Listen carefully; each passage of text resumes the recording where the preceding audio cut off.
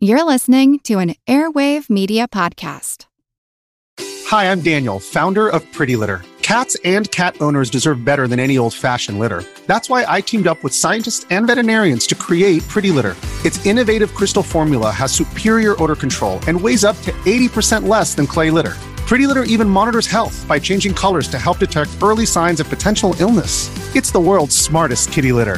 Go to prettylitter.com and use code SPOTIFY for 20% off your first order and a free cat toy. Terms and conditions apply. See site for details.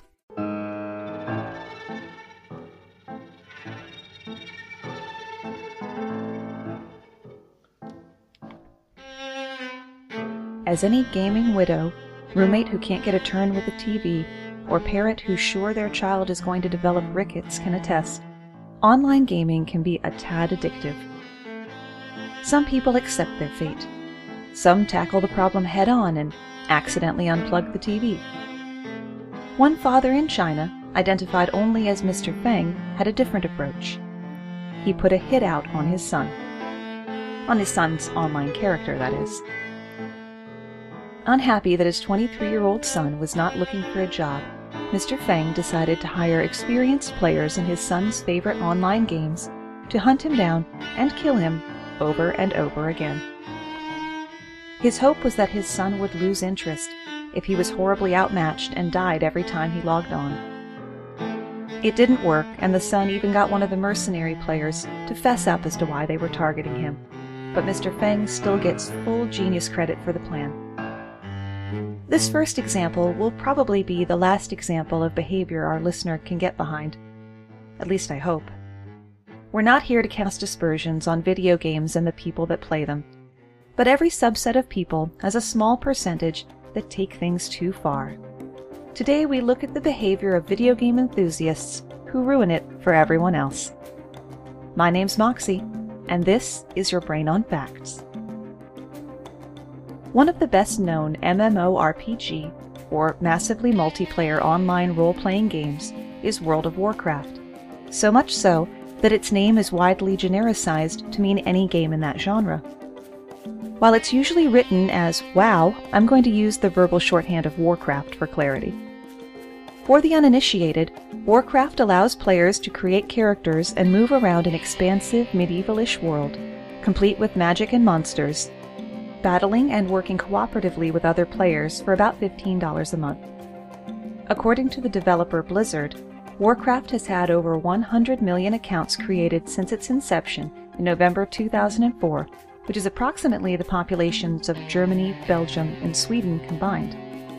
Players can be found in 244 countries or territories around the world, even in the research stations of Antarctica. Over 500 million characters have been created, which is one character for every person in the US, with 184 million to spare. When you have that many people involved in an activity, you're sure to have some malcontents with nothing better to do than cause trouble.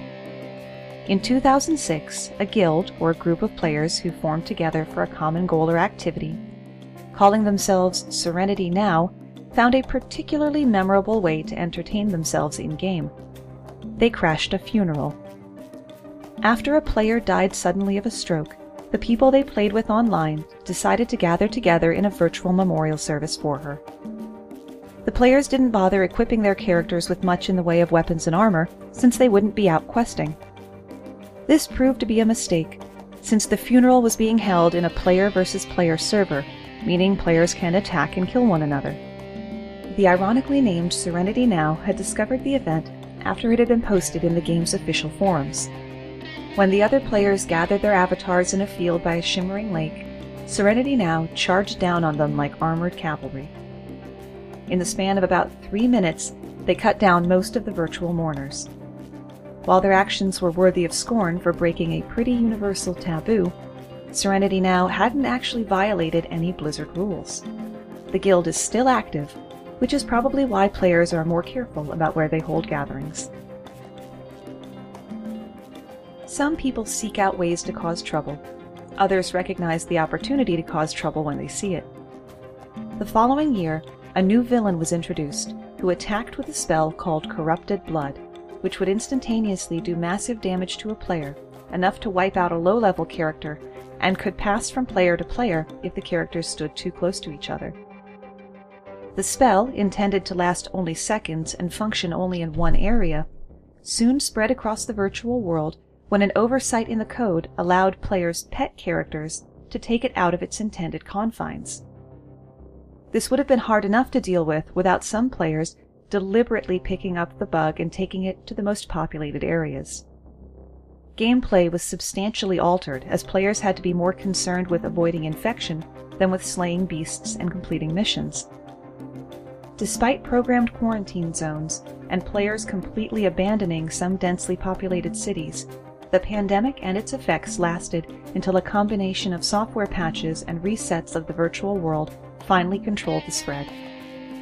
On the bright side, real-world epidemiologists studied how corrupted blood spread for an insight on human reactions to an epidemic. Pets in Warcraft, which can either aid characters in battle or be purely for show, were a root cause of another player-exacerbated disaster.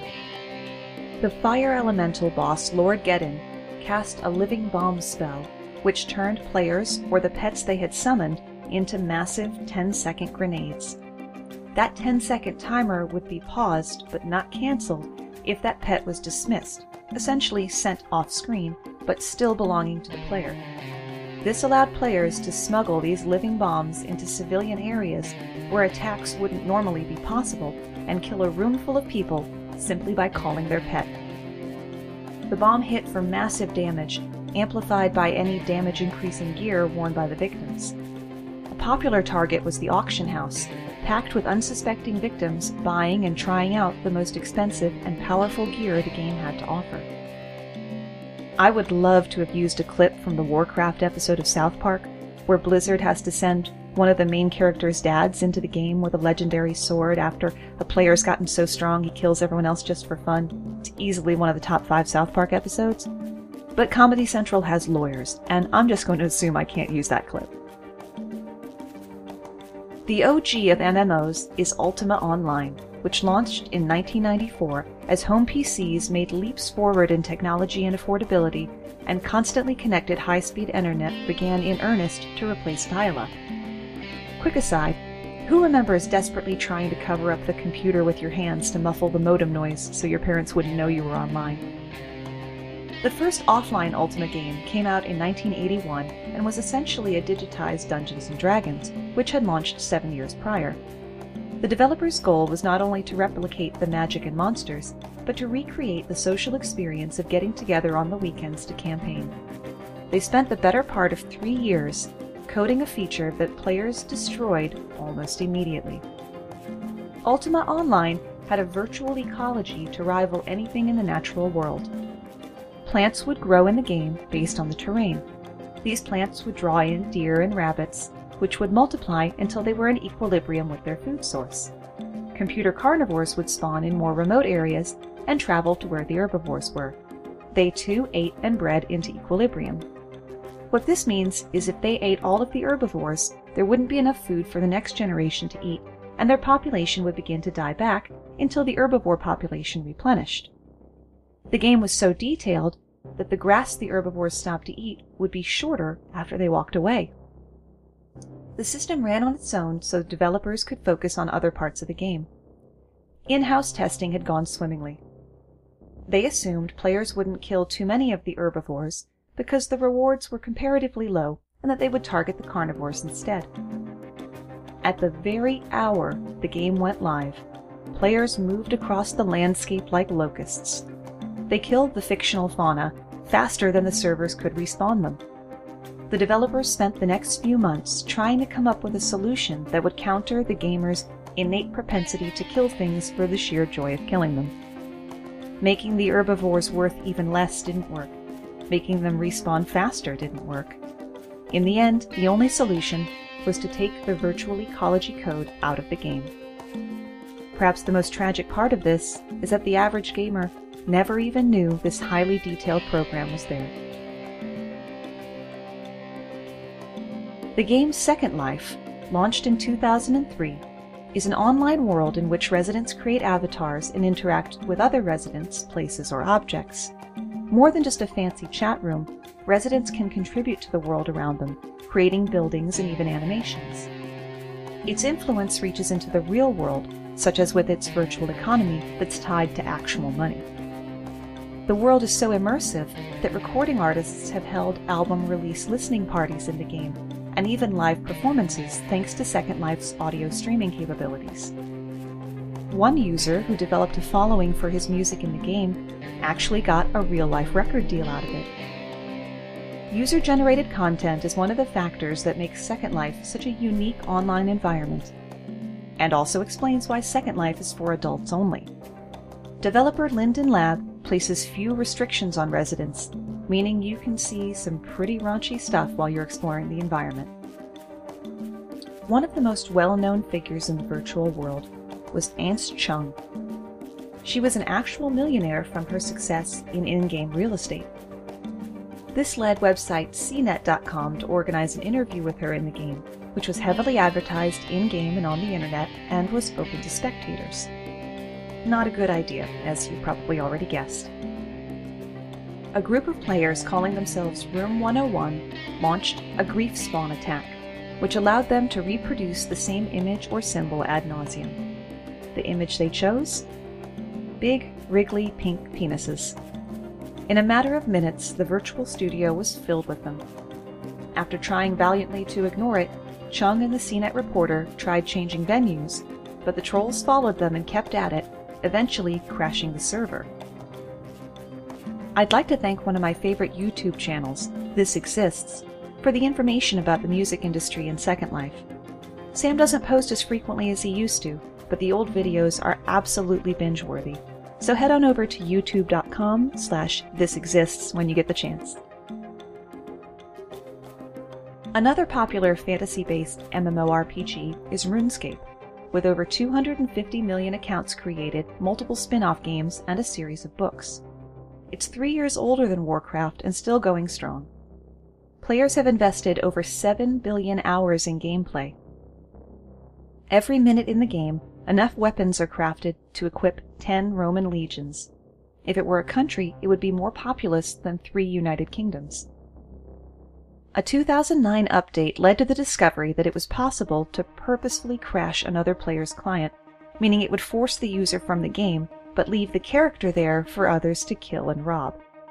The glitch reared its head if players used the Greek character mu in the game's public chat feature. The program was unable to render the sort of upside-down lowercase h and would instead cause a fatal error. Malicious players could turn off their text box so the issue wouldn't affect them before going into crowded areas and sending a public message to everyone nearby. Your brain needs support, and new Ollie Brainy Chews are a delightful way to take care of your cognitive health. Made with scientifically backed ingredients like Thai ginger, L-theanine, and caffeine, Brainy Chews support healthy brain function and help you find your focus, stay chill, or get energized. Be kind to your mind and get these nootropic chews at ollie.com. That's OLLY.com. These statements have not been evaluated by the Food and Drug Administration. This product is not intended to diagnose, treat, cure, or prevent any disease.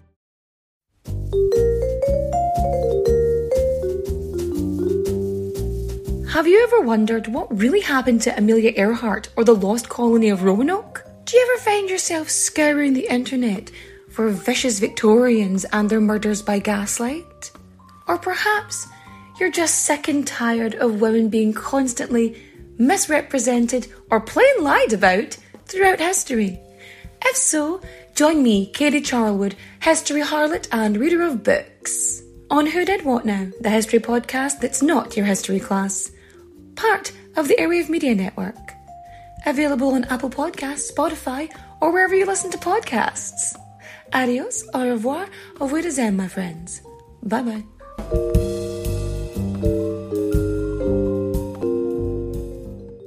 I'll be seeing you.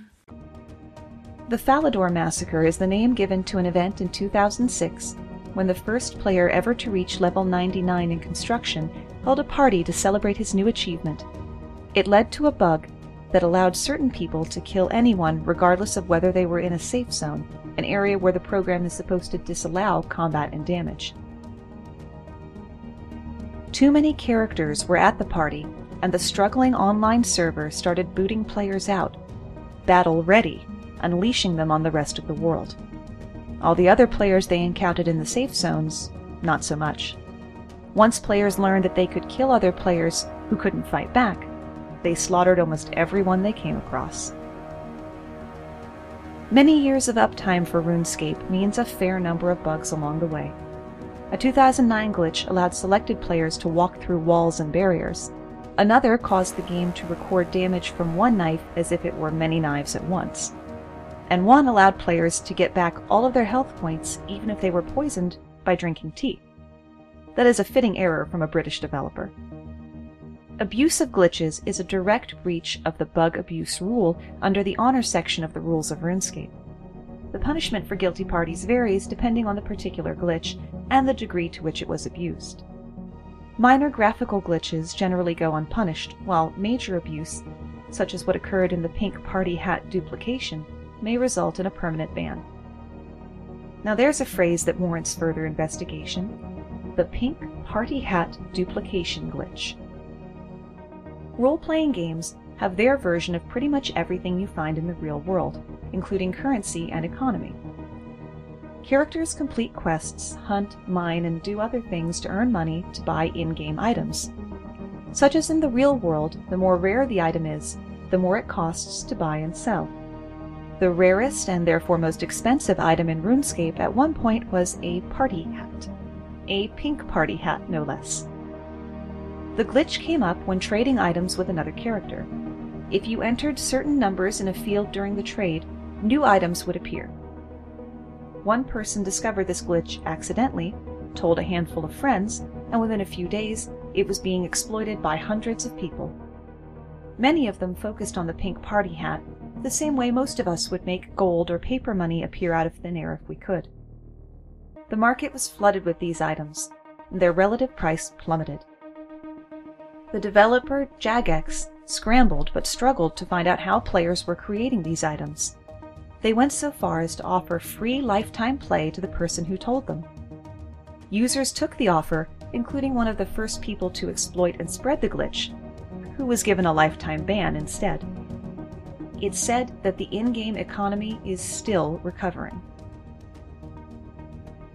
Moving to a more futuristic setting, we have the MMO called PlanetSide, a free-to-play first-person shooter from Daybreak Game Company released in 2003. When one player died in real life, his friends also held an in-game memorial, but they knew about the Warcraft funeral massacre and they weren't going to go down like punks. They erected what was essentially a force field around the funeral. This worked perfectly at keeping players from other guilds from crashing. Their oversight lay in not realizing they had a fair number of jerks in their own community. A guild supposedly on the same side jumped on the opportunity to carpet bomb the funeral to pieces.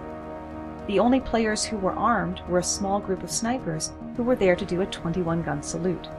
They were ill-prepared to take on an aerial attack. Over 200 characters were killed in under 3 minutes. These players at least got some comeuppance. The next time players in that guild tried to log on to the game, they found that their guild had been permanently banned. The punishment was not quite as harsh for an EVE Online player, not nearly as harsh as he arguably deserved. EVE Online sees players operating in fleets and corporations in the sci-fi future across 7,800 star systems. It was even exhibited in the Museum of Modern Art with a video including the historical events and accomplishments of the player base. A player whose username was The Wiz was on the whole minding his own business in the game when he found himself inexplicably targeted by a group of players called the Goon Fleet, at the behest of one, the Mittany. Everything the Wiz built, the Goon Fleet destroyed, over and over again. At wit's end, the Wiz sent the Mittany a heartfelt email explaining that since his wife had left him, EVE Online was his only source of joy. This was a mistake. Not only would the Mittany mock him for it, the Mittany made it part of a slideshow at an EVE fan convention, encouraging other players to attack the Wiz to see if they could potentially drive him to suicide. For the act of stunning douchebaggery, the Mittany was banned for EVE Online for 1 month. 1 month. For attempting to incite thousands of people to drive a stranger to suicide. One minor silver lining. The player, The Wiz, was not aware of this public humiliation until well after the fact. Game developers can be creative in dispensing punishments, as creative as they were in making the games. Overwatch is a popular competitive action game, and as such, gameplay can get heated. Text chat isn't available on consoles like Xbox and PlayStation, but it is an option for PC players. Developer Blizzard received several complaints on their forums regarding the phrase GG Easy, which is snarky shorthand for good game, easy win. Rather than make it as easy as 4 keystrokes to insult less experienced players, Blizzard implemented new filters on the Overwatch servers, which automatically changed the message. Typing GG would then result in messages like, "I'm wrestling with some insecurity issues in my life, but thank you all for playing with me," and "Gee whiz, that was fun, good playing." Those who try to troll others end up looking ridiculous. The MMORPG Black Desert Online allows killing other characters, but the karma system will punish you, such as making the city guards pursue you more aggressively. A troll called Kimochi wouldn't let the negative karma stop him, as he kept killing and harassing other players, and spamming the general chat with "death to our peers," which is to say death to role players. Lead game master Rotaz opted not to simply ban Kimochi. Instead, he messaged Kimochi listing his offenses.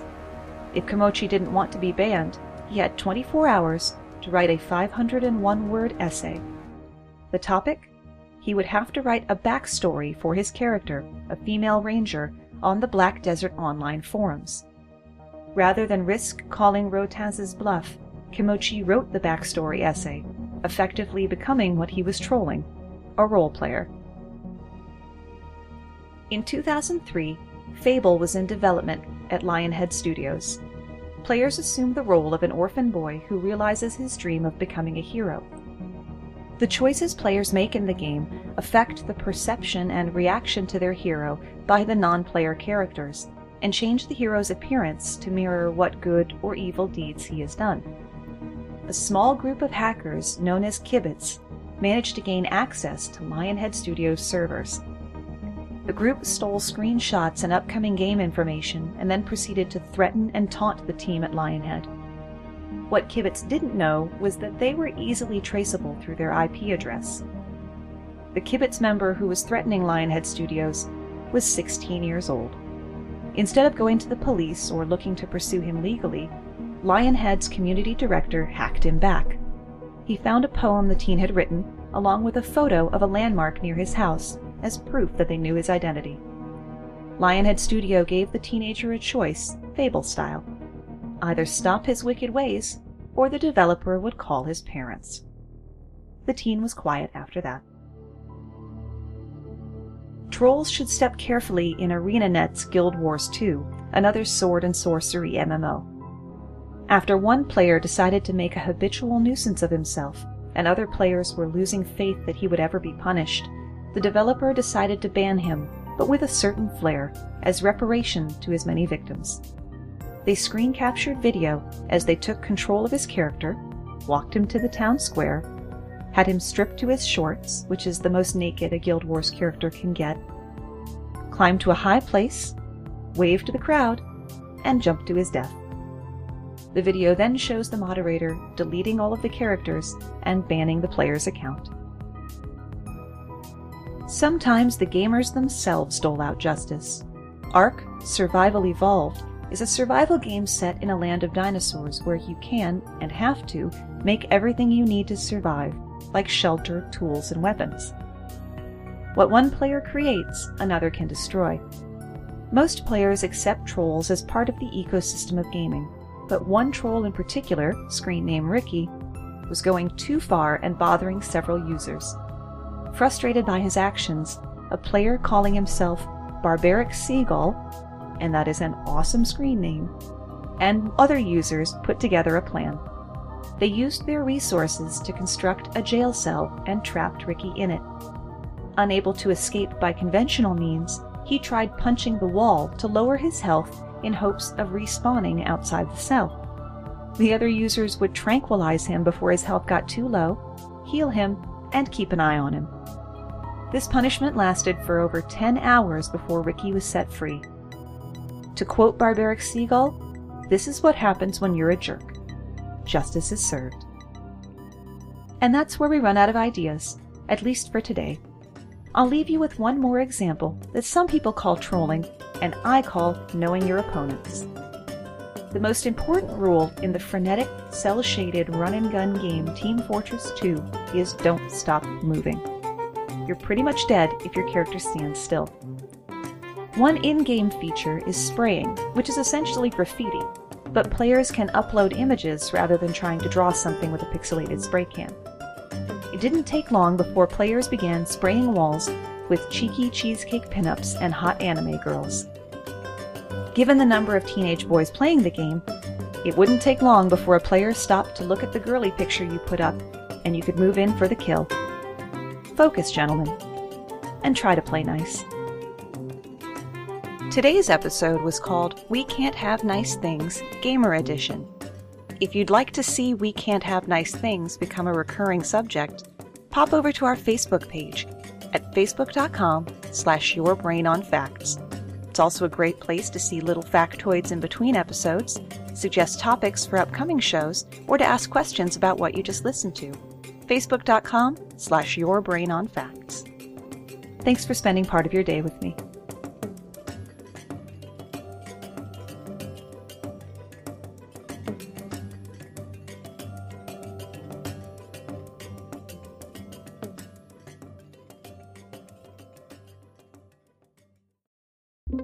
Get ready to geek out. The Wired Science Podcast explores all the latest and greatest in science. Everything from strange diseases and biological breakthroughs to interesting tech and mysteries in outer space.